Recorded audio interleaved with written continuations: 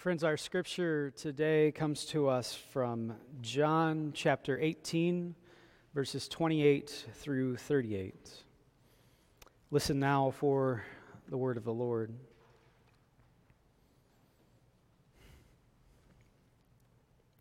Then the religious authorities took Jesus from Caiaphas to Pilate's headquarters. It was early in the morning.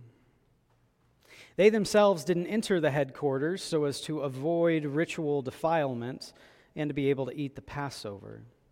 So Pilate went out to them and said, "What accusation do you bring against this man?" They answered, "If this man weren't a criminal, we wouldn't have handed him over to you." Pilate said to them, "Take him yourselves and judge him according to your own law." And the crowd replied, "We aren't permitted to put anyone to death." Then Pilate entered again into the headquarters, summoned Jesus, and asked him, "Are you the king of the Jews?" Jesus answered, "Do you ask this on your own, or did others tell you about me?" Pilate replied, "I'm not a Jew, am I? Your own nation and the chief priests have handed you over to me. What have you done?" Jesus answered, "My kingdom isn't from this world. If my kingdom were from this world, my followers would be here fighting to keep me from being handed over to the crowds. But as it is, my kingdom isn't from here." Pilate asked him, "So you are a king?" Jesus answered, "You say I'm a king, but for this I was born, and for this I came into the world, to testify to the truth. Everyone who belongs to the truth listens to my voice." And Pilate asked him, "What is truth?" After he had said this, he went out to the crowd again and told them, "I find no case against him." The word of the Lord. Thanks be to God. Let us pray.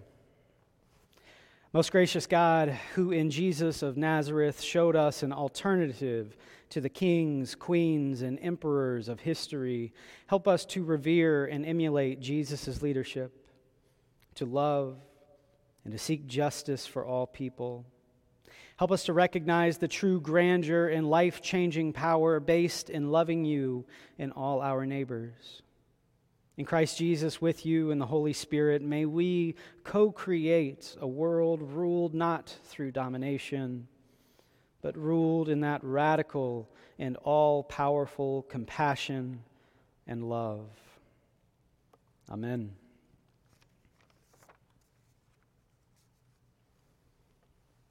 Well, today we celebrate Christ the King Sunday. It's the last Sunday in the liturgical year, and I think this is such a funny story to include when we celebrate Jesus as King. The author of an action story or a film might call this scene between Jesus and Pilate the hero at the mercy of a villain scene. It's the standard scene in a book or film where we are left wondering if there's any hope at all left for our protagonist. So why Jesus at the mercy of the villain on a day when we celebrate him as king? I don't know. He's going to be sentenced to death. He's going to die on the cross. And this is the image of a king that we're left with. The one who is weak, vulnerable, powerless. Our king is just another disposable body in the eyes of the high priest and Pilate.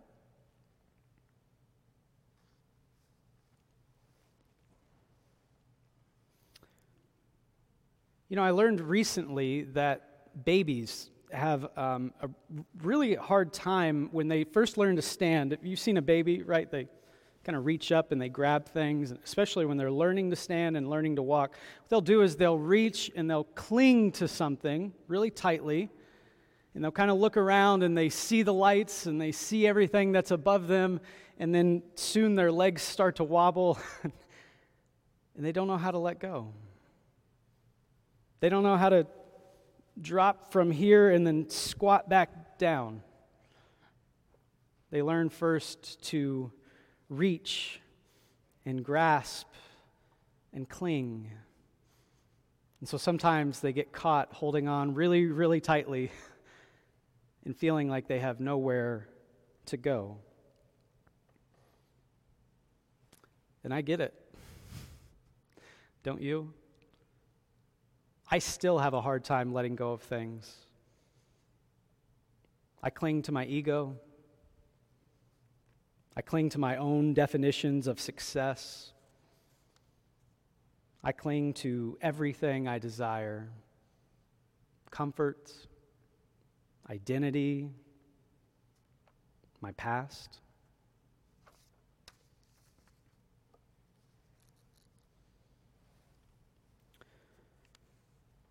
Jesus only arrives at Pilate's door after he has insulted the high priest. This is a really great story that you could tell at a party sometime, maybe.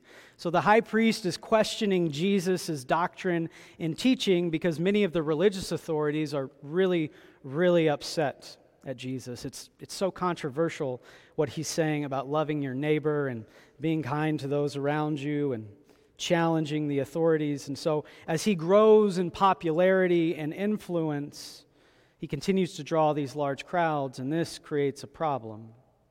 So the high priest finally has Jesus arrested and brings him in for questioning.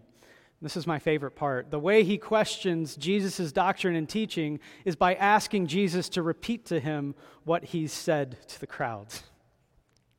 And maybe he asks that because he's trying to trap Jesus and get him to confess and admit to something that he's done. Or maybe he's just a little dim and hasn't taken the time to actually listen to what Jesus is saying. In any case, Jesus quips back, look, everything I said in public, so go ask those I taught what I said, and I'm sure that they'll tell you. And apparently this is very offensive to the high priest, so much so that in a wonderful show of toxic masculinity, one of the high priest's heavies punches Jesus right in his face.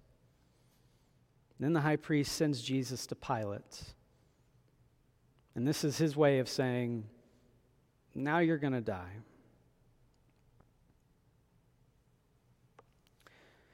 In one translation, it says that Jesus is led from the high priest into the halls of judgment. And I really like that image, the halls of judgment. Jesus has been led into the halls of judgment where he will be tried, and we get to see if he's true to his way and his teachings and his doctrines. We get to see if he's true to it even in the face of death. And what's so interesting to me about these halls of judgment is that the mob of Jesus' accusers are afraid to even step inside. They know that they will be defiled if they do. So they drop Jesus at the doorstep and then demand that Pilate come and speak to them about this criminal. What accusations do you bring against this man? Pilate asks. And the mob answers, look, if he hadn't done something wrong, we wouldn't have brought him here. Which is a great specific response. You can imagine Pilate saying back to them, so what are the charges? And the crowd is like, look, we told you he did something. Punish him. Since they won't tell him the crimes, Pilate tells them to judge Jesus according to their own laws.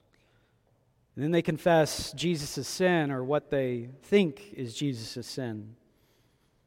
He's done something or many things that deserve the cross. The Roman device of torture reserved for anyone who threatened the law and order of Rome. We can't kill him, they say. It's not lawful. Or we would have, they might have added.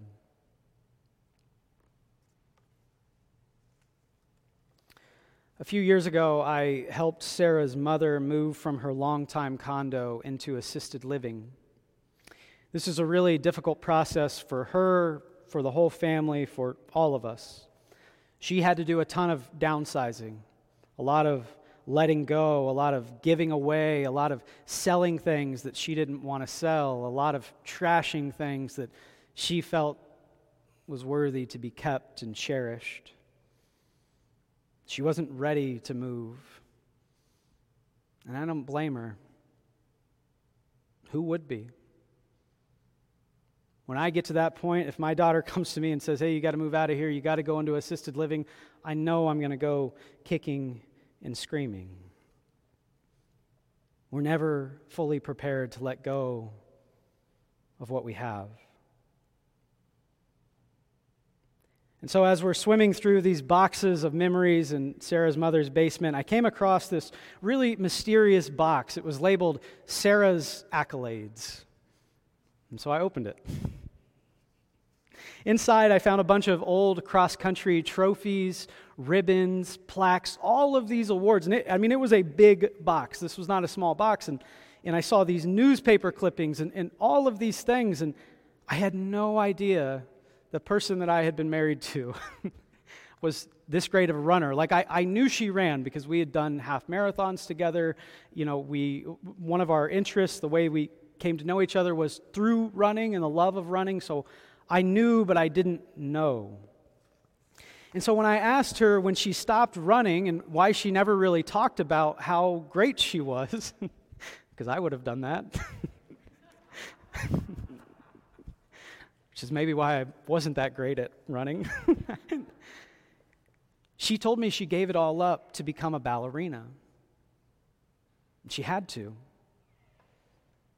For those of you that don't know, she was a professional ballerina in a different life. This was such a strange choice to me because cross-country could have paid for college, right? She was good enough for that. And it was even stranger because I know she had to pay to be a ballerina. College led to nice jobs and comfort, security. Ballet led to early retirements and sometimes sudden career changes. And let me say again, she had to pay to become a ballerina. But she really loved ballet. Like really, really loved it. She was willing to let go of comfort and career advancement and everything, really. It required everything of her. But the letting go of cross-country, she told me, and her running career didn't feel much like you would think a sacrifice should feel. She told me it felt more like falling in love, more like walking with God. She had no problem at all giving it up because giving it up was actually a good thing. It was embracing something new. That afternoon, as we were sorting through the boxes in her mother's basement, she glanced through that box of trophies and ribbons and plaques, and then she looked at me and she said, just go throw it all away. And so I did. And I think it hurt me more than it hurt her. Besides that one box, the condo was packed almost to the roof with memories, pictures. We spent a lot of time that week patiently waiting for Sarah's mother to work through all of those things, all of the reminders of the moments she had lived. And she would tell us either to keep this or throw that out. And I'll tell you, she didn't often say, toss it. She didn't want to let go of the past. She wanted to go back to the past, in fact. Or maybe she wanted to carry it all with her into the future. She didn't want to let go. And I remember feeling a little bit annoyed in the moment because, one, I wanted to be done moving all of these boxes and just get on with life, but also I wanted her to thrive. I wanted her to live again. I wanted her to live the life that I knew she could live. What was it that Jesus said earlier in the Gospel of John? I came that you may have life, and life to the full. And I think that's what I wanted for her too.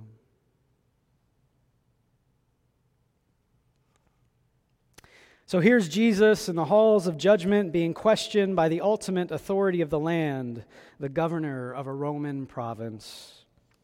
Are you their king? Pilate asks him.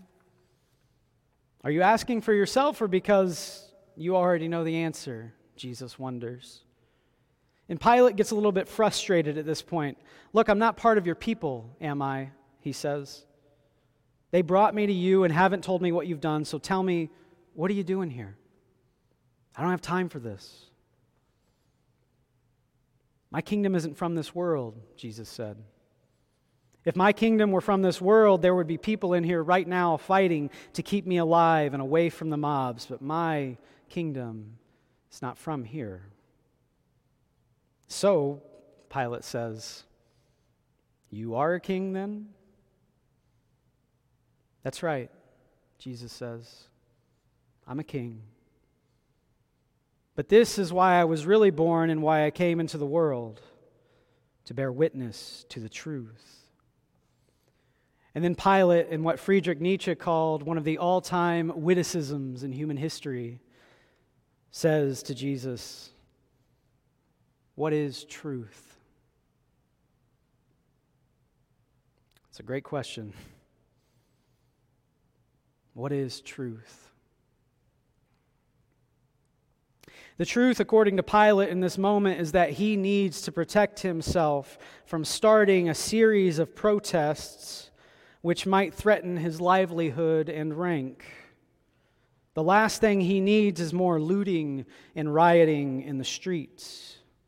He needs to uphold law and order, not because it's the right thing to do, but because he's protecting his image. This is all about maintaining his position. He needs to look good. No uprisings and no nonsense inside the bounds of his province so that Caesar can see that he's a good little soldier. So that maybe one day he can be promoted to a higher rank. So that maybe then he can earn more and more money. So that then he can have more power and more control and more people at his disposal. So that then, if he does well, he can have more of everything. And perhaps conquer the world. The truth, according to Jesus, is, well, how do we say this? Jesus is kind of the only person on earth who isn't desperately trying to save his own life, clinging to what he could be, holding on to his past experiences as if they may one day be reproduced. Jesus is just being there. He's just there with Pilate. And he's experiencing what's happening, and I'm sure, we're not told this, but I'm sure he's praying that Pilate has a change of heart. I'm sure he's praying that justice prevails, that all goes well. But he's not asking for his followers to storm that government building like a mob ready to seize control. He's not asking God to strike them down with angel armies, and he's not begging to save his own life. He's accepting it. He's accepting this as the way. He understands that in order to live, we have to die. That if you want to go up, you got to go down.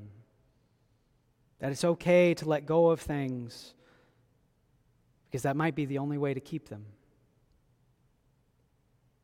I like to think that Jesus dreamed that Pilate would give up his title, his position, his power, his wealth, his rank, if only he would believe. But he doesn't. And so Jesus continues to go the way of a godly king, the king who gives up power and authority, the one who shares his life and offers it. Christ the King Sunday reminds us that the conventional wisdom of our Western world, more is always better. Getting and keeping is better than letting go. We are reminded today that this is not the wisdom of God. With God, we let go to gain. And if we're honest with ourselves, we know that when we hold on to too many things too tightly, we don't have room for anything new. It's like the couple that invited a friend to rent out one of the rooms in their house, and when the friend arrived to settle into the room, they found that it was packed with boxes so that there was no room to even set down her bags. "How can I be invited to stay here?" she asked, "if there isn't any room for me?" If you've ever wanted to make a big change in your life and found it difficult, it's probably because to introduce something new, to create true and lasting change, you got to let go of those old habits and raise up something new. And that is difficult, yes. But I think it's made more difficult if we haven't asked God to help us see and imagine what could happen next. It's difficult if we haven't looked forward to what's coming and instead dwell on what was. It's difficult if we're unable to see what we could become and create, if we only asked and opened our arms, ready to receive.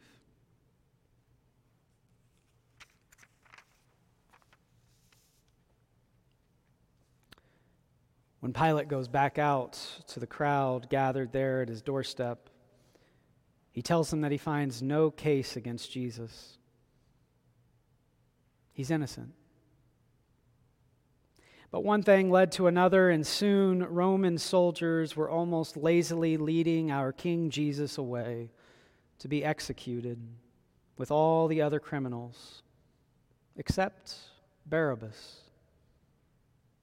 the murderer who organized insurrections. And so Pilate, clinging to all of his power and position, releases the one that is seeking to topple him, and then murders the one who came to save him. Let us pray. Good and loving God, would you open the eyes of our hearts? Would you give us your wisdom and your courage to let go of those things that we need to let go of, and to embrace the future that you are creating. In Jesus' name we pray. Amen.